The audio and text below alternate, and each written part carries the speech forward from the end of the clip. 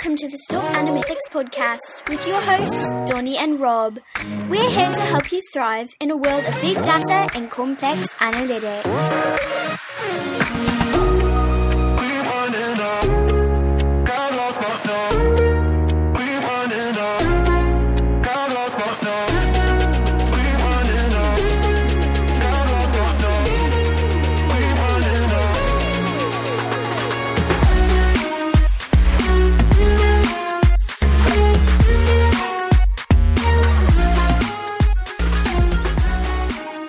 All right, Rob, hope you're doing well today. Welcome to another beautiful, sunny, comfortable North Carolina day. It's amazing outside. Looks beautiful from my window. How are you doing today? Same here. It's looking good, feeling good.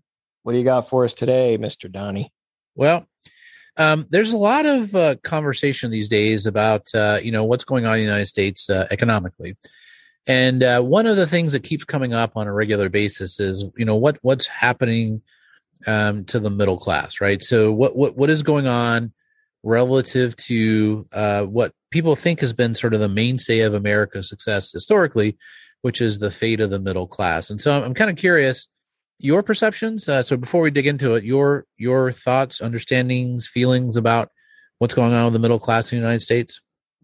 Yeah, well, without looking at any figures, any data, what I keep reading about or hearing about is the middle class is shrinking. The rich are getting richer. The number of poor is growing.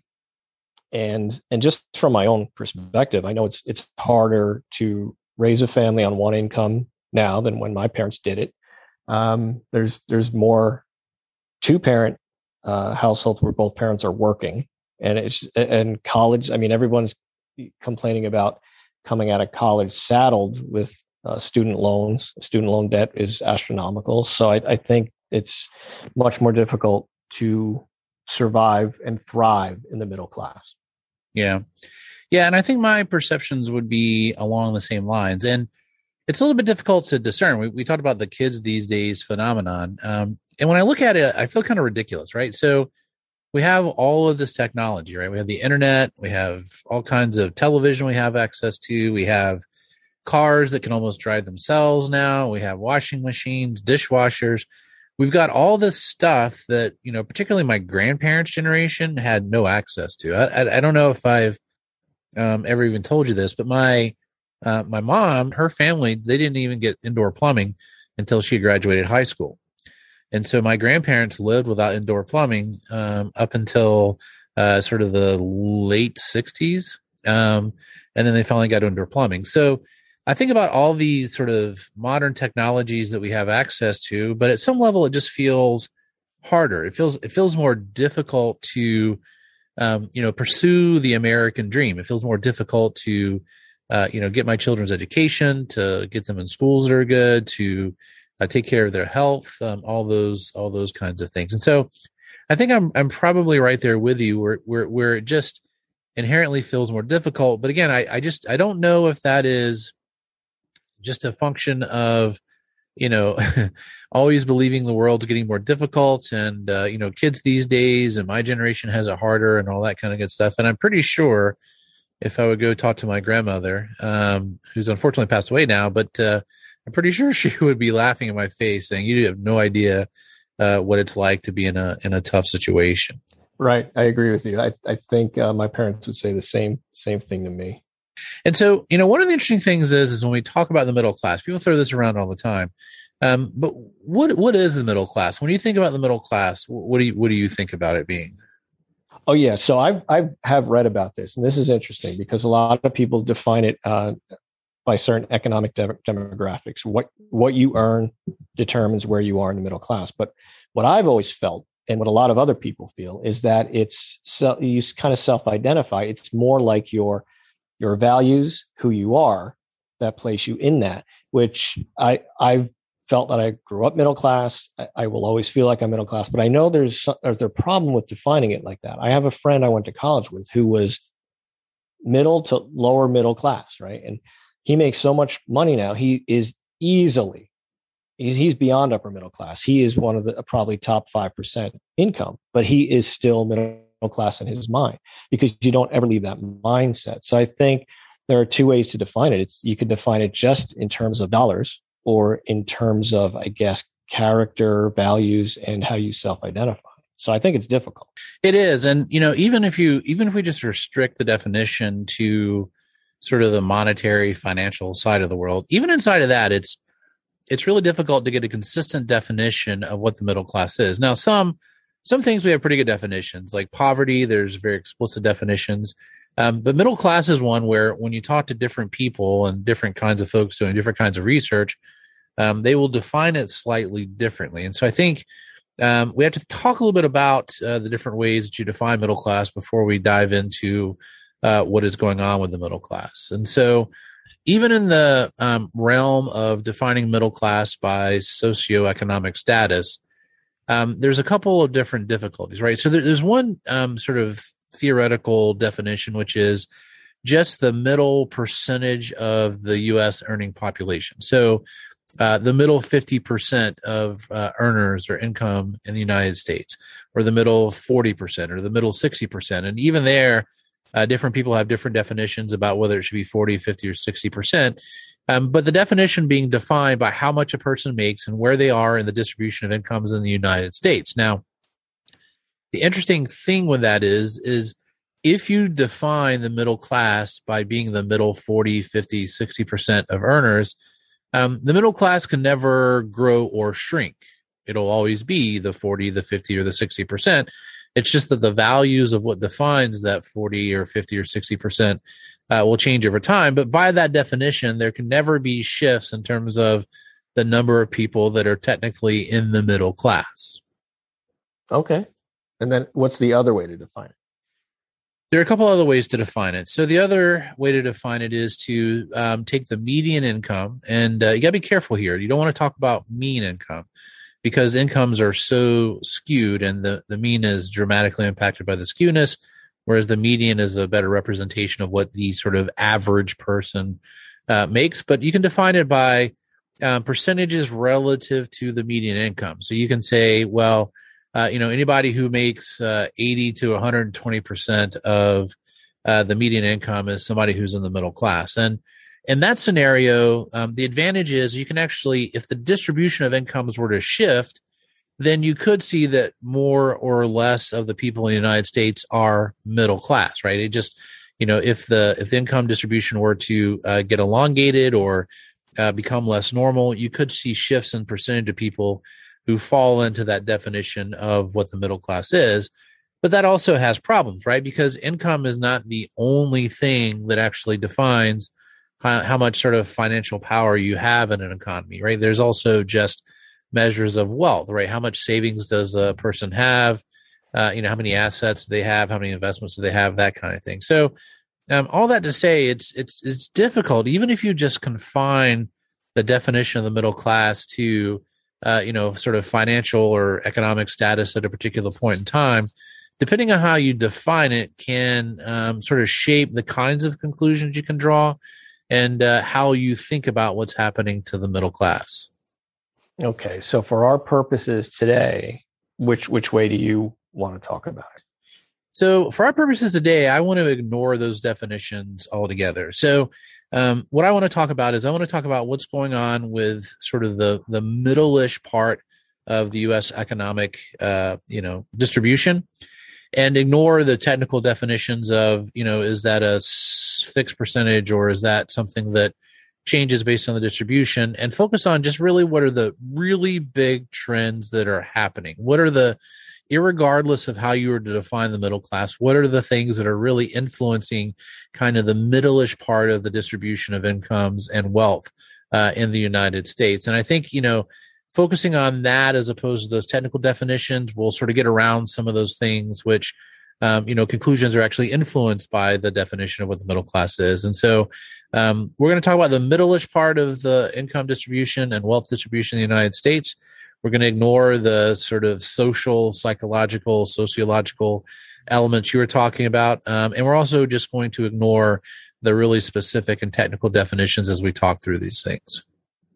Okay. So doing it that way, we're going to be able to talk about whether the theory holds water, whether it's getting much more difficult for us average guys to survive and thrive.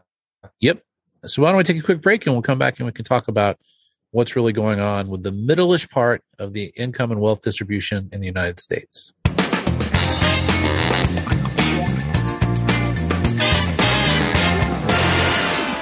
Okay, Rob. So we are talking about what is going on with the middle-ish part of the income and wealth distribution in the United States. And again, we're going to ignore the technical definitions and the things that might be, influenced by the technical definition and just talk about sort of broad trends in terms of what is going on. And I think, one of the first places is when we, think about what's going on, we have to think about what's going on in terms of, income, like what is going on with income in the United States and that middle-ish part of the distribution of incomes. And when we talk about incomes, there are a couple things that we have to be wary of. Number one, we alluded to this in the first section, which is incomes are not normally distributed. They don't follow that kind of nice bell curve shape.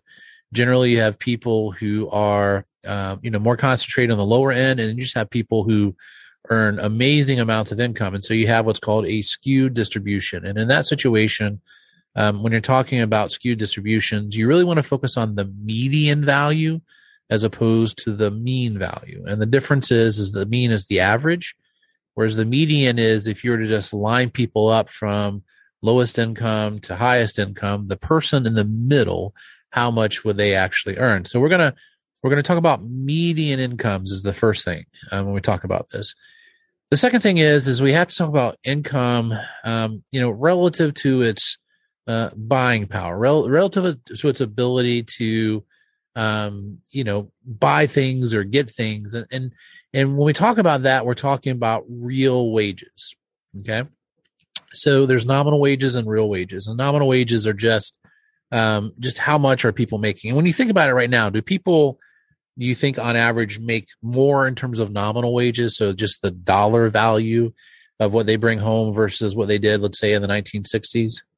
Absolutely.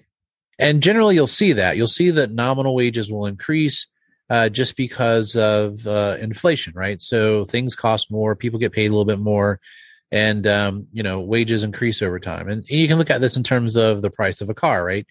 Prices of a car in the 1960s, maybe you're paid $3,000, $4,000 for a car that was brand new. Now you're going to pay $30,000 to $40,000 for a car that's brand new. But at the same time, wages have also increased over that time period, right? So people used to make, thousands, maybe tens of thousands of dollars. Now people make tens of thousands to hundreds of thousands of dollars. And so income and prices have both increased. And so that's the reason we have to talk about real wages, which is being adjusted for inflation. So the reason we focus on that is because we're trying to focus on what can the money that you're bringing home buy you? And it can buy you different amounts at different time periods, depending on what prices are at a particular point in time. So when we talk about wages, we're going to talk about real median wages, which just means they're adjusted for inflation. And so what's your perception? What's your perception of real wages for sort of the middle-ish part of the income distribution in the United States these days? Well, it's got to be much less. I mean, I look at what my father was making in the 70s and 80s and what my friends' fathers were making. And it's funny to talk about that now because that dollar amount sounds so low, but yet my mom didn't work and most of my friends' mothers didn't work and they everyone did just fine. Whereas now everyone seems to be struggling. So there's got to be something deeper to these numbers. Yeah. Well, there's two interesting things to this. In actuality, real wages, which is adjusted for inflation, those have basically been relatively stable over the last little bit. So they haven't really been increasing or decreasing. They've been kind of stagnant, particularly in the middle-ish part of the distribution. And we'll talk about this a little bit more later, but certainly in the higher income areas, they've been increasing. In the lower income areas, they've been stagnant to maybe slightly decreasing, depending on how you think about it or what your baseline against. But in the middle, they've been relatively stagnant. And so what that basically means is, your well-being in the middle has just not really changed very much. Your income has gone up in absolute or nominal dollars, but so have prices. And so it kind of nets out that in the middle, you can buy about as much as you could back in the 60s and 70s, and there really hasn't been a big increase or decrease in that. And what about the real cost of things then? So by adjusting for inflation, you're adjusting for cost. Now, the interesting thing is if you think about what it's sort of an interesting thing. Like, when I was a kid, we didn't have cell phones. We maybe had one TV. We didn't have, we had one car that people were sharing. There was sort of a lot less that people anticipated and thought about as a standard sort of base level of comfort, luxury, well-being. And so one of the interesting things is that wages are relatively constant in terms of their buying power, but people's sort of baseline expectation about what they should actually have in their home has actually increased quite a bit in terms of the luxury and conveniences that people assume that they should actually be able to afford. So don't tell me that this podcast is going in the direction of you're going to blame me for my struggles because I have 2 cars. My father had one. I have 2 TVs because my father had one. Is that where you're going with this? It's our fault? No, not at all. Because I don't think it is. Yeah. Oh. So ideally, like if you think about like what are we trying to do as a society, our hope is that the average well-being in the United States goes up over time, right? Like we don't want real wages to be stagnant. We want them to increase. We want people to be able to both afford the things that they need, but also to continue to save and invest for the future. We do all these things. Like we invest in technology, we work, we do all these things in order to advance well-being. And so the interesting thing is what this is saying is, at least in the middle-ish part of the distribution, we just haven't seen that kind of growth. People are no better off now than they were, 30, 40 years ago. It's basically just been stagnant over that time period. Point number one is that in the middle-ish part of the income distribution in the United States, wages have been relatively stagnant. So well-being has not increased and is also not decreased. And again, the intent, the thing that we hope is that the average person's sort of well-being increases over time. And we just have not seen that in the United States in the middle-ish part of the income distribution. Now, the interesting thing about that is this sort of weird little quirk. Okay. And so why, like when you think about our wages, how much we actually earn as human beings, our hope would be that would be related to our productivity. Like productivity is how much value our skills, our knowledge, our abilities, how much value that those things create for the world and for our economy. And the hope would be that if productivity goes up, that our wages would go up in a commensurate level. So, if we provide more value, we get paid more, and that would be that. But the interesting thing is that these stagnant wages are in the face of incredible gains in terms of worker productivity. And this is strange because up until like around 1980, workers were getting more productive, and the more productive that workers got, their wages basically increased by the same amount. So if productivity went up by 50%, wages on average would go up by 50% in the middle-ish part of the income distribution. But what we've seen since 1980 is that even though productivity has gone up astronomically, the wages have not kept up. And so there's been this major divergence between increases in worker productivity and increase in workers' wages. And so workers in theory are creating more value, but getting less of that back in terms of wages. Wow, that's pretty frustrating because I do agree. I mean, it just, without even seeing the data, I feel like we're so much more productive, and the technology advancements have been astronomical over the last few decades. And so that's the interesting thing, right? Like, so we as a society invest in all these things with the intent that, the average life gets better, which means we can afford more of the things that we use on a daily basis, and that well-being actually increases over that time period. And what we're seeing is we do see the increases in productivity driven by technology, better work processes, all the things that we've done to get better. But that's really not flowing down to the middle-ish part of the income distribution. So the question is, where does all that go? And one of the things that's sort of obviously true in the United States over that time period is that most of those gains in productivity are flowing through to those on the higher end of the income distribution. Okay. So the CEOs, the guys in the corner office, that kind of thing? Yep. So when you look at, there's a bunch of different ways to talk about this. One of them, sort of the less sort of evaluative statement is to talk about income decompression. And income decompression just means that, the folks who are at the top end are getting more and the folks at the bottom end are getting less. And so you're decompressing, right? So you're allowing incomes to vary more between the lowest and the highest earners. Another way to talk about this is wealth inequality or income inequality. And so this is just what is the relative difference between, the top earners and the lower earners. And if you go back and you look at it, the top 20% of earners in the United States right now get over half of the income in the United States.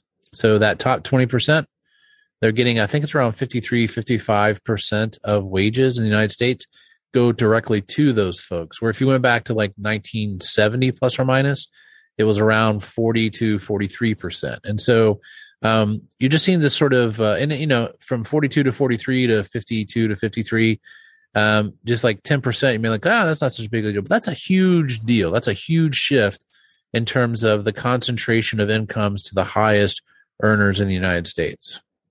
Well, that is a lot, but that's okay. So that does sound like a high percentage, but is that something that's unique to the United States, or is that going on everywhere? It is something that's unique to the United States in terms of the level of differentiation between the highest and lowest earners. The G7 countries, which you have to, think about comparing countries that are relatively similar in terms of structure, economic output, those kinds of things. And when you look at the G7 countries, the United States has by far the highest differentiation between the lowest and the highest earners. And so, this is not something that's been going on across the world at the same level. Certainly there is, decompression of incomes has been happening around the world, but at a much more rapid and much more sort of noticeable rate in the United States. And, the interesting thing is we talked about what is the middle class. And we said, if you think about economic terms, you can think about it in terms of, income, but you can also think about wealth. And so we said the middle-ish in terms of income and wealth. And so the interesting thing is that is true of incomes. It's even a bigger deal in terms of wealth. So the wealth gap, if you look from like 1989 until most recently, the 5% of the richest, sort of U.S. population owned about 114 times the wealth of the median. That is more than doubled. So right now, the richest 5% own about 248 times the wealth of those that are in the median part of the distribution of wealth in the United States. And so incomes have gone up for the highest earners. That compounds itself in the ability of those people to save and to invest. And Right. So what you're seeing is not only is the income gap or the income differentiation increasing in the United States, the wealth has increased, the wealth differentiation is increasing at an even more rapid rate because the people with the highest incomes have the disposable income to be able to do those kinds of things like invest and to, start companies and save and, all the things that are going to increase the wealth of them personally and their families. Wow. So those of us in the middle, Mr. Median guy, like you and me, we're working harder, spinning our wheels faster, but we're relative to past generations, we're not getting anywhere, and not only in real wages, but in the ability to pass on any sort of wealth to our children. Yep. Yeah. And, it is, it's interesting that, as this is happening, the other thing that's happening is this sort of really interesting thing. So we talked about real wages, and real wages is a way to sort of control for, the buying power of, income at any particular point in time, because it controls for inflation, which is just sort of the changes in underlying prices over time. And the way that you calculate inflation, there's the Bureau of Labor Statistics does this entire. I mean, it's just amazing the process they go through to try to find out the consumer price index. And once you have that, there are different ways to think about it. But within that, they have these different groups of things that people actually buy on a regular basis. And, the real interesting thing is that, real wages have stayed relatively constant across all of those buckets. But when you look at those buckets that people spend their money on, there's this interesting phenomenon, which is a lot of the things that we consume. So when you look at TVs, computers, cell phone service, household furnishing, cars, clothing, the kinds of things that we consume, there have been real increases in terms of the efficiency at which those things have been produced. And so those prices, those real prices adjusted for inflation, have actually gone down over time. So we're able to, for the same income, afford more of those things. Those things that we consume on a daily basis have actually gotten cheaper relative to what they were back in like 1990s, 1980s. And that makes sense. Those things that you mentioned, I think about when I was a kid, and I compare that to like toys and clothing. My parents, I know they used to complain about. I did not have very many toys. I laugh at what my kids have here, but these ridiculously cheap toys that we get from China, from everywhere else, and then the clothing. It's ridiculous what we spend for our kids' clothes now compared to when I was a kid. I remember, being in the store, my mom, I could feel like the tension when it's back to school shopping, like, oh man, she wouldn't say it, but whether we can afford the new pair of jeans for this year and all that, that was a struggle. And that kind of stuff does seem cheaper to me. And it is, right? Like when I was a kid, I maybe had 3 or 4 toys in a given period of life. And my parents actually kept pretty much all those toys, and they fit in a closet, like in a literal closet in my house. But as I sit here recording this, I'm actually sitting in a room that's beside a playroom we have for our kids, which is just full of all these toys. And so the part of the reason is because the price of those things is so much less expensive relative to what it was when we were kids, right? And so the ability of $1 to buy those things has increased dramatically. And, it's all the things that we consume, all the things that we use. Now, on the flip side of that, there are some things that have far outpaced the general level of inflation. And those are the things, and this is what I find so fascinating. Those are the things which actually, contribute to our well-being and our human capital. So human capital are the knowledge, skills, ability, and other characteristics of individuals. This is an area where I spend, what little research I do. This is the area that I do it in. It goes all the way back to the Wealth of Nations, and some Gary Becker and a bunch of other folks really came to point out that one of the things that actually drives success of countries or companies or anything else is the human capital of the people or in that country or in an organization. So the knowledge, skills, ability, and other characteristics. And that includes things like health, and it includes things like education, experience, and all those kinds of things. And so the interesting thing is that even though wages are relatively flat, meaning the dollar buys the income that we get now buys about as much as it did back in the 60s or 70s. The place where that is not true is in the places where we make investments in our human capital. So medical costs have gone way up.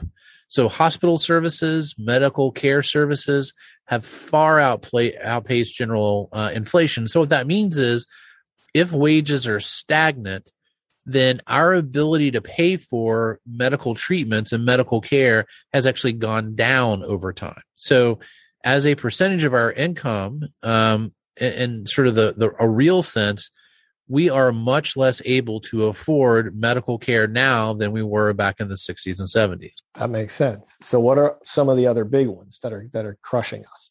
So the other big one is college tuition, college textbooks, those kinds of things. Yeah, yep. Of course. And so what's happening is because these folks in the middle-ish part of the distribution, because their wealth is relatively stagnant, because they're actually even going down in some cases, but incomes are relatively stagnant. They can afford a lot more of the sort of day-to-day items that they consume, but are much less able to afford investments in the future. So educational and medical investments. And if you think about life, really like what you want is you want to live a good life where you're healthy and where you can learn more, and you can take those learnings and you can express them by applying them in different jobs, and you can accumulate wealth so that you can pass it along to the next generation. Your kids don't have to strive as much as you did. And the fascinating thing about it is the things that kind of placate us, the things that kind of we consume and we use on a daily basis have gotten cheaper relative to wages, but the things that are going to set us up for the future, those investments, have gotten a lot more expensive over time. Wow. That's the most interesting thing about this whole topic. So the things that can make us to increase our human capital and that can enable us to pass wealth to the next generation, like getting them to college and keeping us healthy, those are the things that are crushing us. Yes. And so if you think about the person in the middle-ish part of the distribution, they can buy more TVs because they're cheaper. They can buy more cell phones because they're cheaper. They can buy more clothing because they're cheaper. They can buy more furniture because it's cheaper. They can buy a bigger house because it's cheaper. Right. They more stuff. They cannot afford to invest in medical care, and they cannot afford to invest in education at the same level that they could historically. And, again, that's why you see, we'll talk about this some other point, like the number of people going to college has been relatively constant, but the amount of educational debt has just been skyrocketing in the United States because in order to, invest in that particular, part of their children's future, people are going into debt over that. Right. And it's becoming more expensive. So people have to go into debt over these things. Yeah. And this makes sense because that's what you hear. The younger generation, they're coming out of college saddled with ridiculous debt from student loans. And then their parents, you hear stories in that generation of, one sickness, one health problem that is not covered by insurance, and they have to file for bankruptcy. Yeah. One of the leading causes of bankruptcy in the United States is medical expenses. And it's an interesting thing. Like, we talked about wages. So wages being sort of particularly just the dollar wages of people in the United States. When you look at benefits have actually increased. Their cost has increased by about 25% over the past couple of decades for employers. And so what's actually happening is because of the medical expenses and things associated with that, like insurance going through the roof, employers are, because we have this strange system where health insurance is still largely tied to employment, employers are picking up more of that, but that's keeping them from paying people more. And it's basically sucking up all of the additional, money that employers will be passing along to their employees is going to medical expense. Yeah. Oh man, this sounds like a lot of dark clouds, Donnie. Well, it's not a lot of dark clouds. It's an interesting thing. And so if we just summarize this, so like what is going on with the middle class in the United States?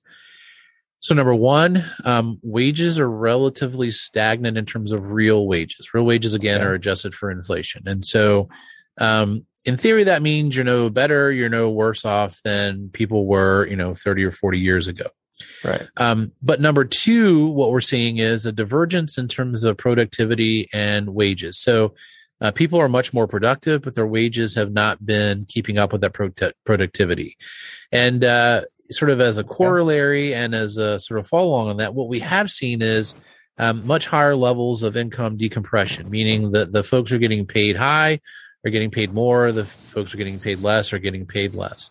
And we've also seen that translate into major differences in terms of wealth. So when you think about household wealth, the amount of savings, investments, and other things that people have outside of their income has been relatively stagnant in the middle, maybe even going down a little bit, but it's been increasing dramatically for those who are, high income earners. And, the follow along of that is that even though we've seen a relatively flat real wages, the ability for those wages to pay for things like televisions and cell phones and sort of the niceties of life has actually increased, but the ability of those wages to pay for things like education and medical expenses has actually gone down way down relative to what it was 30 or 40 years ago. And so it creates sort of weird incentives and weird patterns in terms of where people in the middle are making investments and how they're choosing to spend their money. And for those that are still trying to invest in education, it's putting them in a situation where there's this tremendous burden in terms of debt, at the beginning of their lives, or their parents are having to take that on and try to pay for that over the end of their lives. And so there's just a bunch of sort of dynamics this is creating for people in the middle-ish of the income and wealth distribution.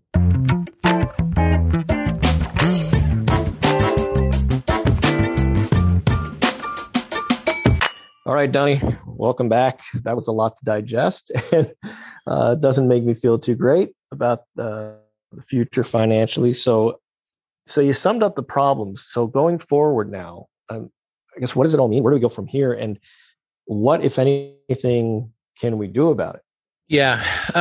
This is one of those conversations that can quickly go in various ways, depending on your philosophical perspective and your political beliefs and, all those kinds of things. And I think the thing that I want to focus on is really the perception versus reality. So we started up front, we both said that a little bit of our perception is that some things just feel harder. It just feels more difficult for people that are in the middle-ish part of the income and wealth distribution. And so I think the reality is that's true. Like there's certainly a kind of squeeze going on for people in the middle, but it's a nuanced squeeze, right? So real wages are relatively stagnant, and inherently that's not good. Like we'd prefer that they increase, but it's also not inherently bad because it means people are about as well off as they have been in the middle-ish of the distribution. And so, maybe that's a little bit indifferent, but the nuanced piece of that is that the things that sort of preoccupy us on a daily basis are getting cheaper in real terms, whereas the things that are going to set us up for the future and really build wealth are actually getting more expensive. And you can see that in the way it plays out in terms of the distribution of both income and wealth in the United States, that there's a bigger disparity between those who are earning a lot and those who are earning a little. That multiplier that people often talk about has gone up tremendously over the past few decades, particularly since like the 1980s. And at the same time, the thing that's gone up even more is just the gap in terms of wealth. And so those are just the realities. Now, is that a problem? Should we do something about it? That's a hard thing to answer, right? It all depends on your philosophical perspective. It all depends on what you believe the objective of a society is. It depends on a lot of different things. But the thing that is clear is that, some of these things are worldwide trends, but there's a uniqueness in the United States in terms of how some of these things are playing out. When you look at some of the other countries, they've taken these things on, through socialized medicine in some cases, through free education. In some cases, the United States has not. And so I think there are just some interesting questions that this brings up about what we should do in the future and what we should focus on and the kinds of policies that we may want to, interact with and as we move forward.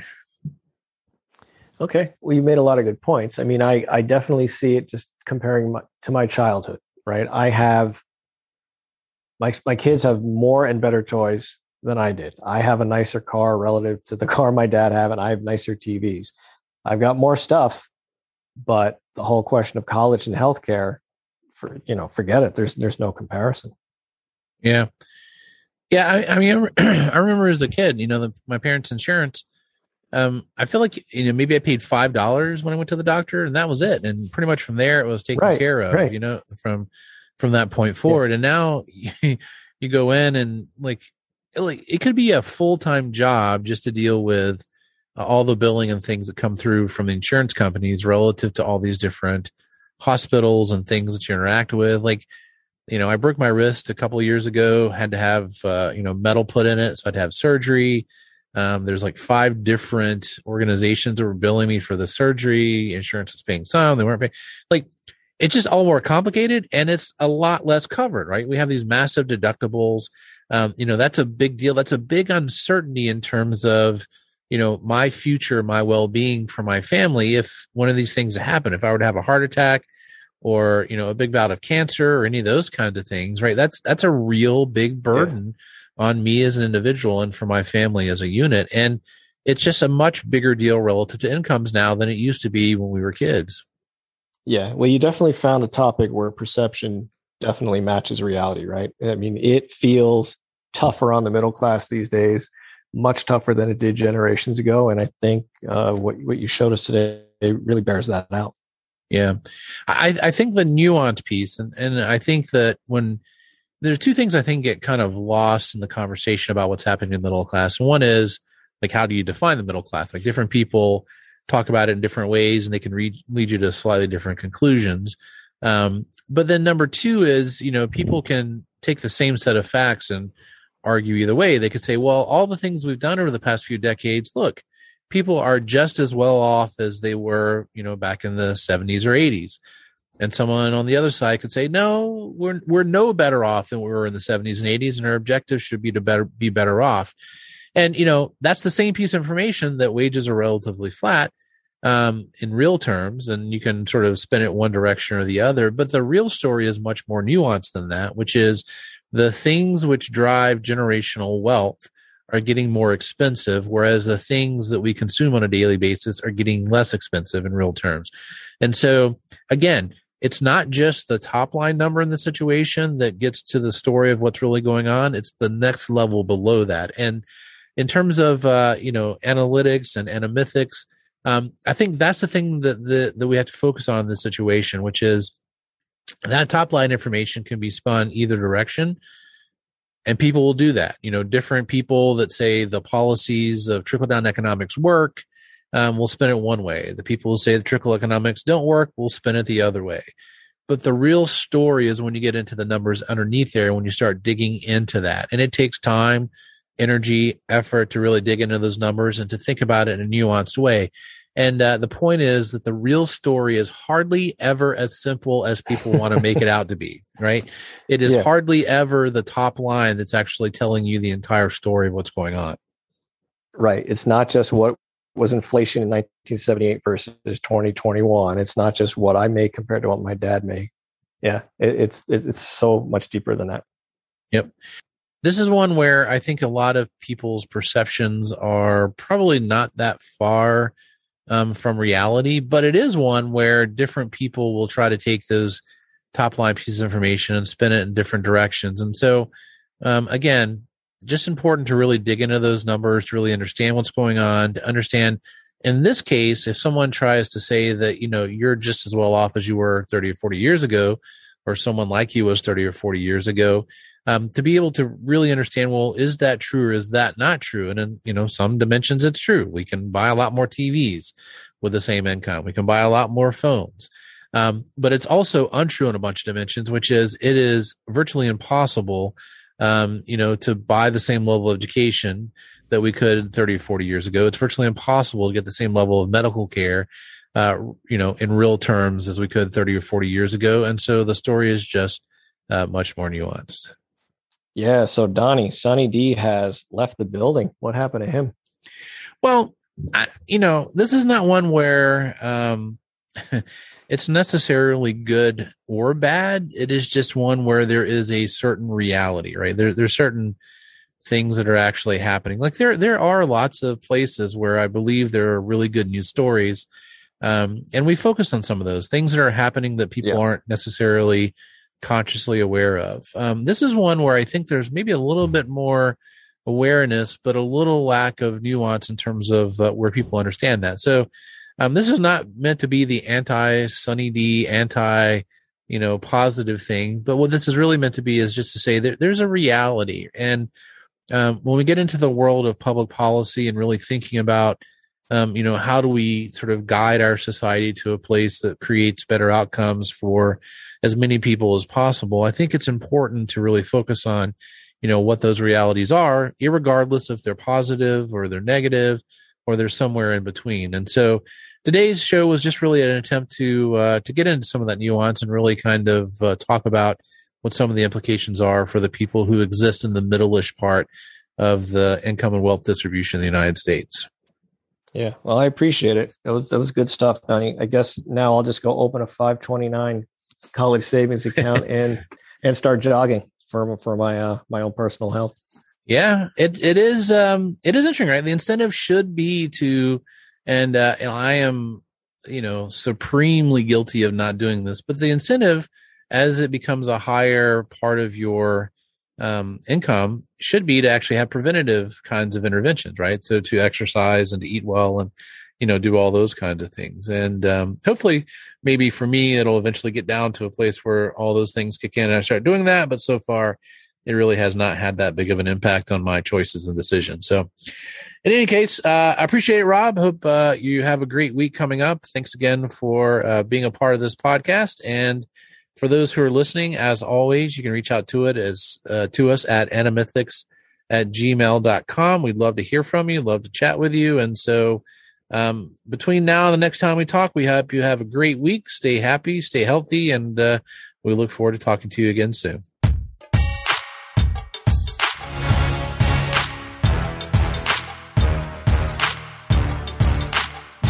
It's like food for your ears.